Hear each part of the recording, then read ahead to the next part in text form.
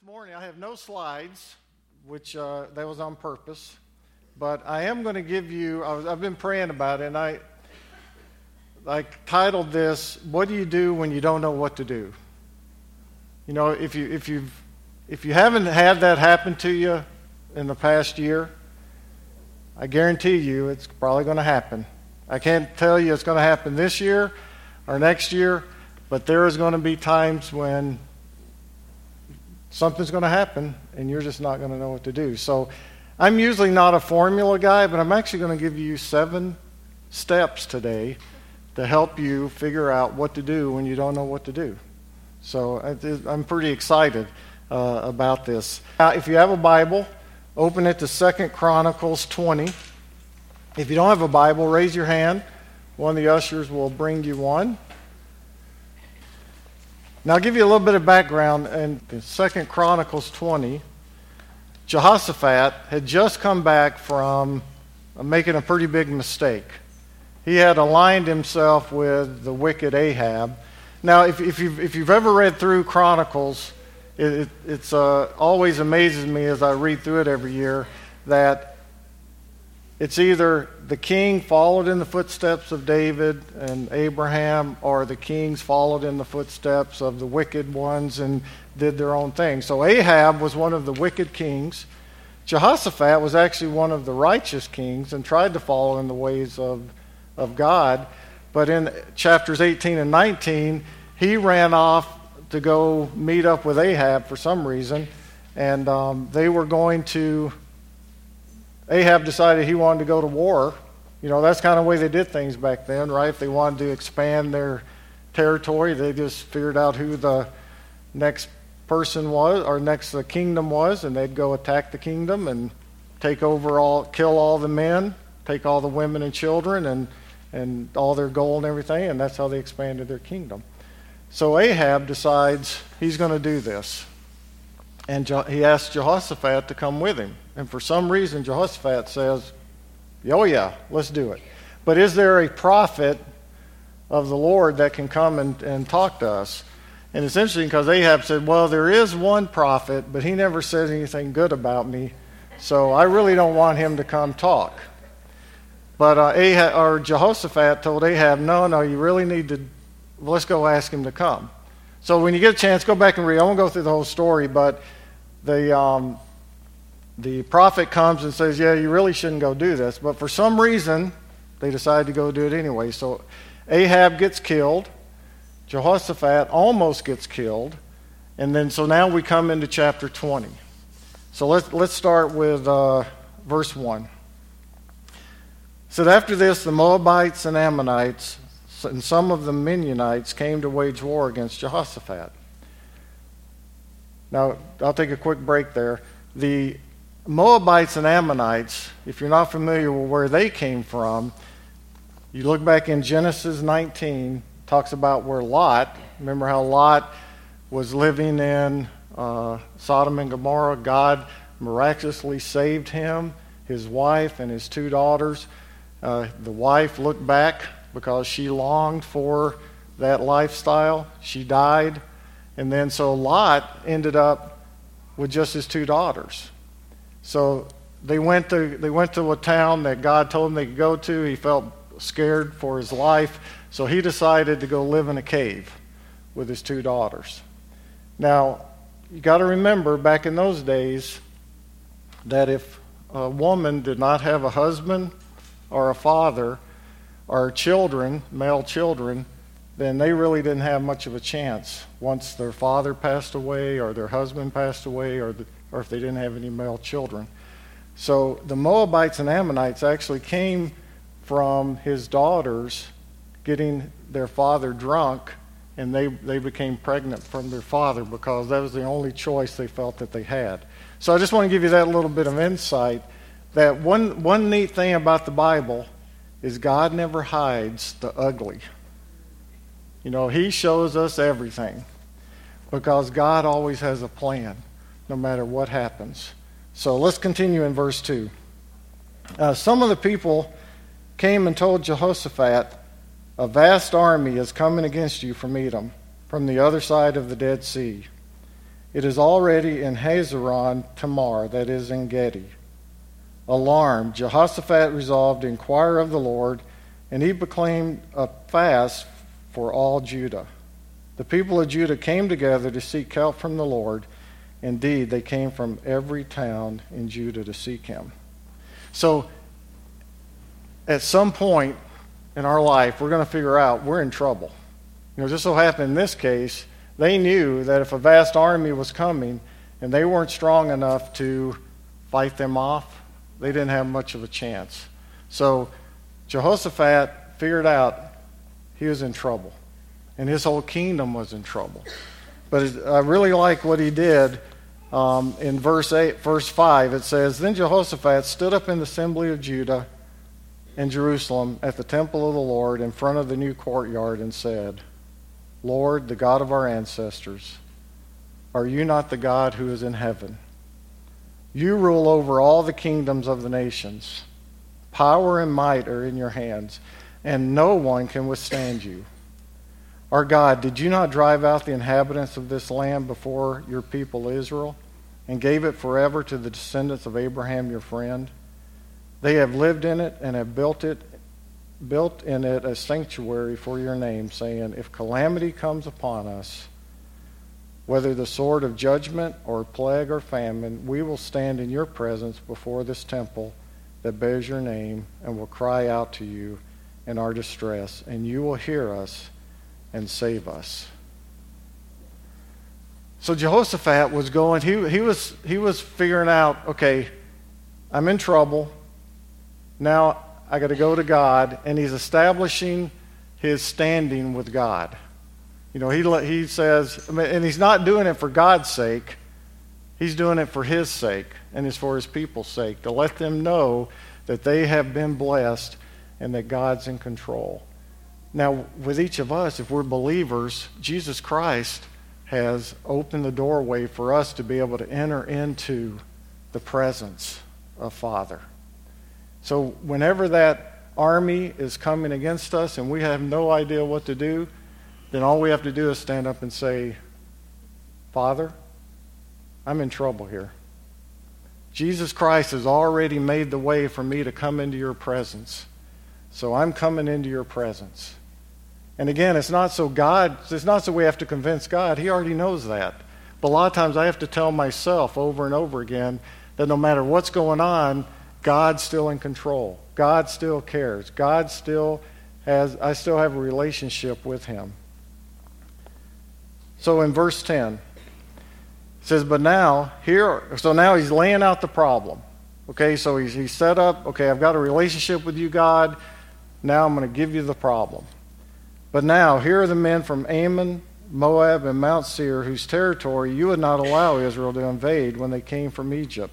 So they turned away from them and did not destroy them. See how they are repaying us for coming to drive us out of the possession you gave us as an inheritance. Our God, will you not judge them? For we have no power to face this vast army that is attacking us. We do not know what to do, but our eyes are on you.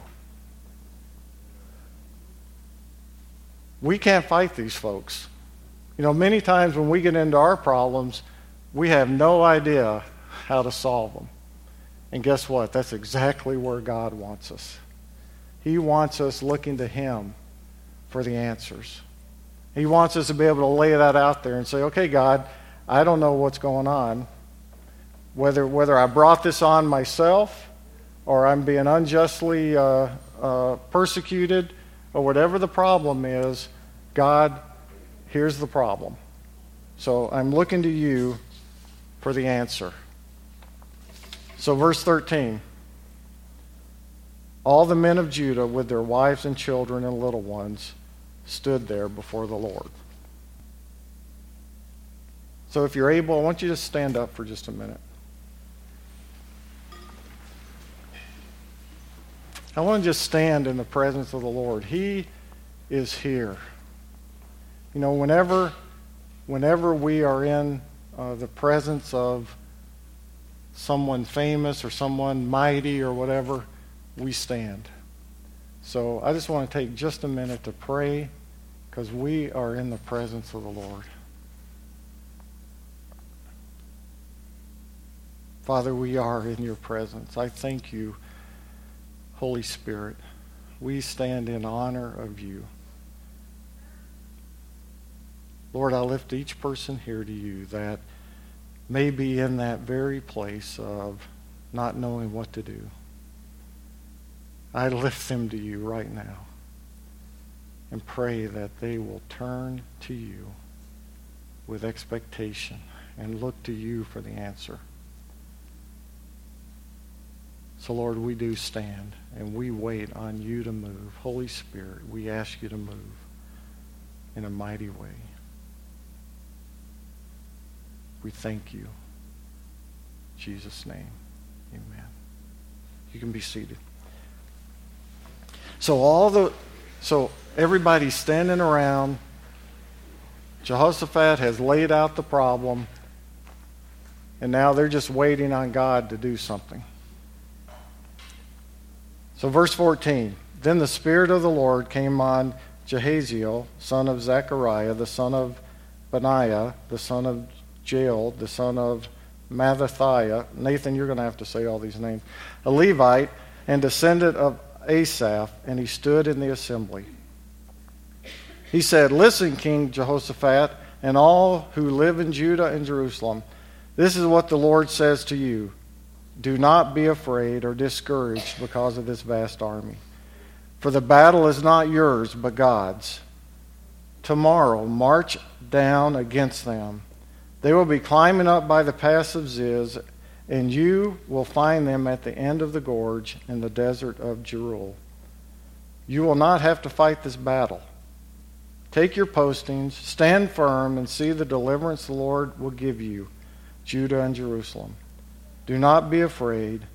Do not be discouraged. Go out to face them tomorrow, and the Lord will be with you. The Lord will be with you. You know, that's pretty amazing, because if you think about it, most of these folks would probably be saying, but really, I should be staying here and building the gates up, making sure all the spears are ready to go, all the arrows are ready, so that we can just protect our homeland. But God says, no, I want you, puny little army, to go out and meet this big army. So that took a tremendous amount of faith to do that. And sometimes God's going to call you to step out and go out and meet that after he has spoken to you and said, I got this. I got this. It's all under control. So verse 18, Jehoshaphat bowed down with his face to the ground, and all the people of Judah and Jerusalem fell down and worshipped before the Lord. Then some Levites from the Kohathites and Korathites stood up and praised the Lord, the God of heaven, with a very loud voice. They got their answer that they needed, and the first thing they did was praise the Lord for what he had told them. Now, nothing had happened yet. As far as they knew, that army was still coming, but they had heard from God, and he moved mightily.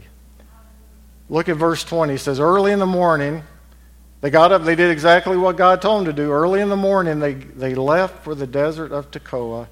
They set out. Jehoshaphat stood and said, listen to me, Judah and people of Jerusalem.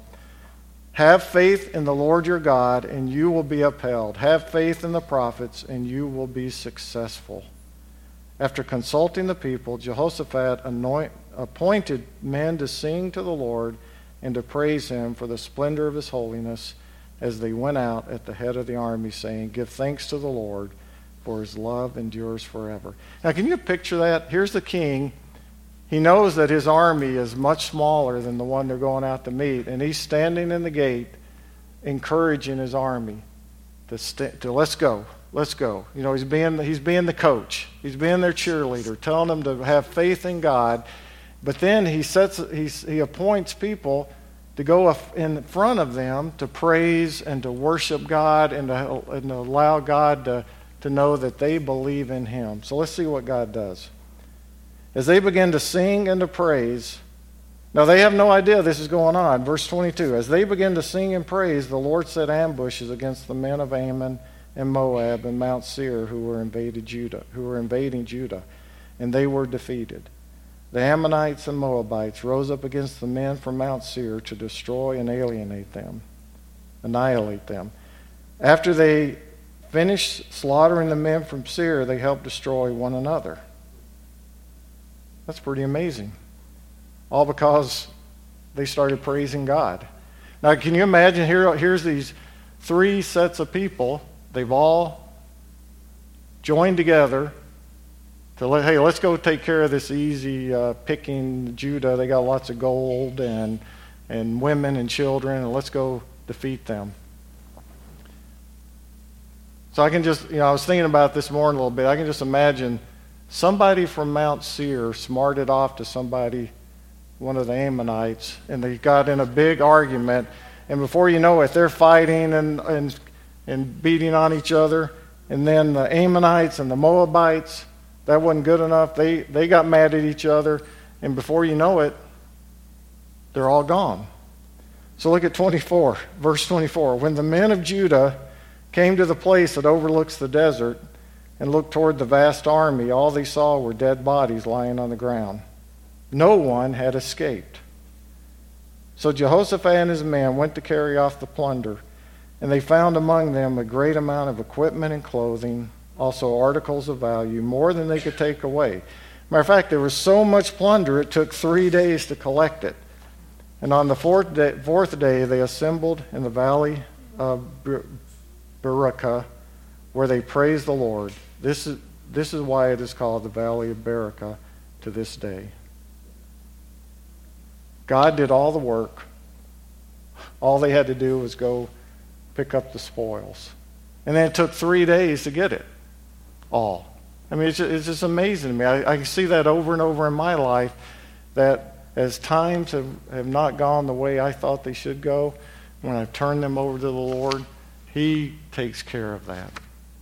And He doesn't always do it the way I think it ought to be done, because usually I have a pretty good list of, God, I really think you should take care of this way. But He always amazes me because He takes care of it. He just does it a much different way than I would. So verse 27. Then led by Jehoshaphat, all the men of Judah and Jerusalem returned joyfully to Jerusalem, for the Lord had given them cause to rejoice over their enemies. They entered Jerusalem and went to the temple of the Lord with harps and lyres and trumpets. The first thing they did when they came back was they went back to the temple and went and thanked the Lord for the great miracle that He had done. So I want to encourage you that as God answers your prayer, let's not forget. Let's go right back and say, okay, God, thanks for what you did. Verse 29, the fear of the Lord came on all the surrounding kingdoms when they heard how the Lord had fought against the enemies of Israel, and the kingdom of Jehoshaphat was at peace, for his God had given him rest on every side. So let's recap here. I'll give you the 7 steps now. The first one is we got to recognize there's a problem. And usually that's not too hard. Either somebody comes and tells you, or you just know, I got a problem. Second step is I got to know who to go to for help. So we know we can go to God for help. If we're a believer, Jesus Christ has opened the doorway for us to go in to the throne room of God. Third step is when we're there, we say, Jesus, you made the way for me. Thank you. And again, that's to remind me of that I'm not out here on my own trying to fight this battle, trying to figure out what to do with this. The next step is I lay out the problem. So I go in with praise and thanksgiving. I lay out the problem. God wants to hear the problem. Now, it's not because He doesn't know. I keep saying that. It's not because God doesn't know. He wants to hear it from us. He loves to hear problems from us because He knows that we're relying on Him to take care of it. And this step is the hardest step of all, is to wait for God to answer. I don't like to wait. Especially in today's world where you ask me any question, I can Google it. I can get you the answer because we are an instant society. We want to know exactly the answer right this second. And a lot of times we don't want to work and wait for it. The next step is, once we wait and God speaks, then we have to do what God tells us to do. And it's not just do it, well, okay, God, I'll do it. But what was the model? They did it by praise and thanksgiving. They were thankful for God. They, as far as they knew, they were heading to their death. But they were heading out knowing and thanking God that He was in control.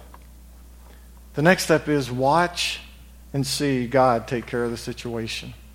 So as we walk forward in faith and as we carry on with God, we're going to see Him do a great thing. And then finally, once God does it, let's not forget. Let's come back and let's praise Him and thank Him for all that He's done and all that He's going to do.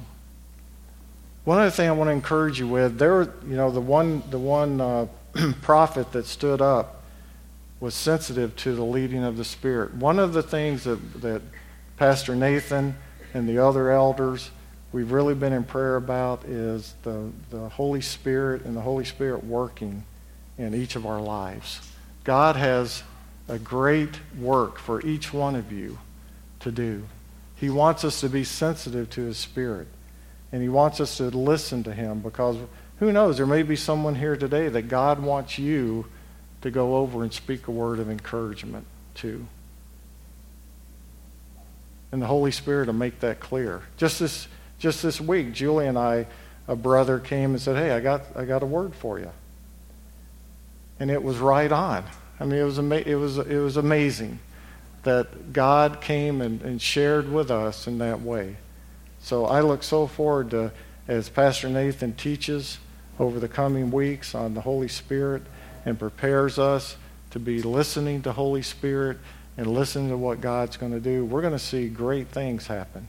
We're going to hear lots of wonderful faith stories about how the Holy Spirit is working in people's lives because God's got a mission for each one of you and us as a body called New Life Fellowship. God wants us to be a light here in this community. God wants this place filled up with people that don't know Him, but then do know Him because of what God's doing. You know, we're doing the Chowder Fest. Be in prayer for that. It's amazing. Chocolate and cookies, and the prayer table will be set up, but you know, that's just to get them in the door. It's Holy Spirit that's going to do the work in their life. So I really would encourage you all to be praying for that. So I'm going to ask the worship team to come up and close us. I'm going to pray for us, and then if you need prayer afterwards, please come up. Pastor Nathan's here. Aaron. I'm here. There's several other folks that would love to pray with you. So if you need prayer today, if you're in that place, if you just don't know what to do, we want to pray with you for that. So let's pray. Lord, we thank you for your word today. Thank you for your incredible grace and mercy.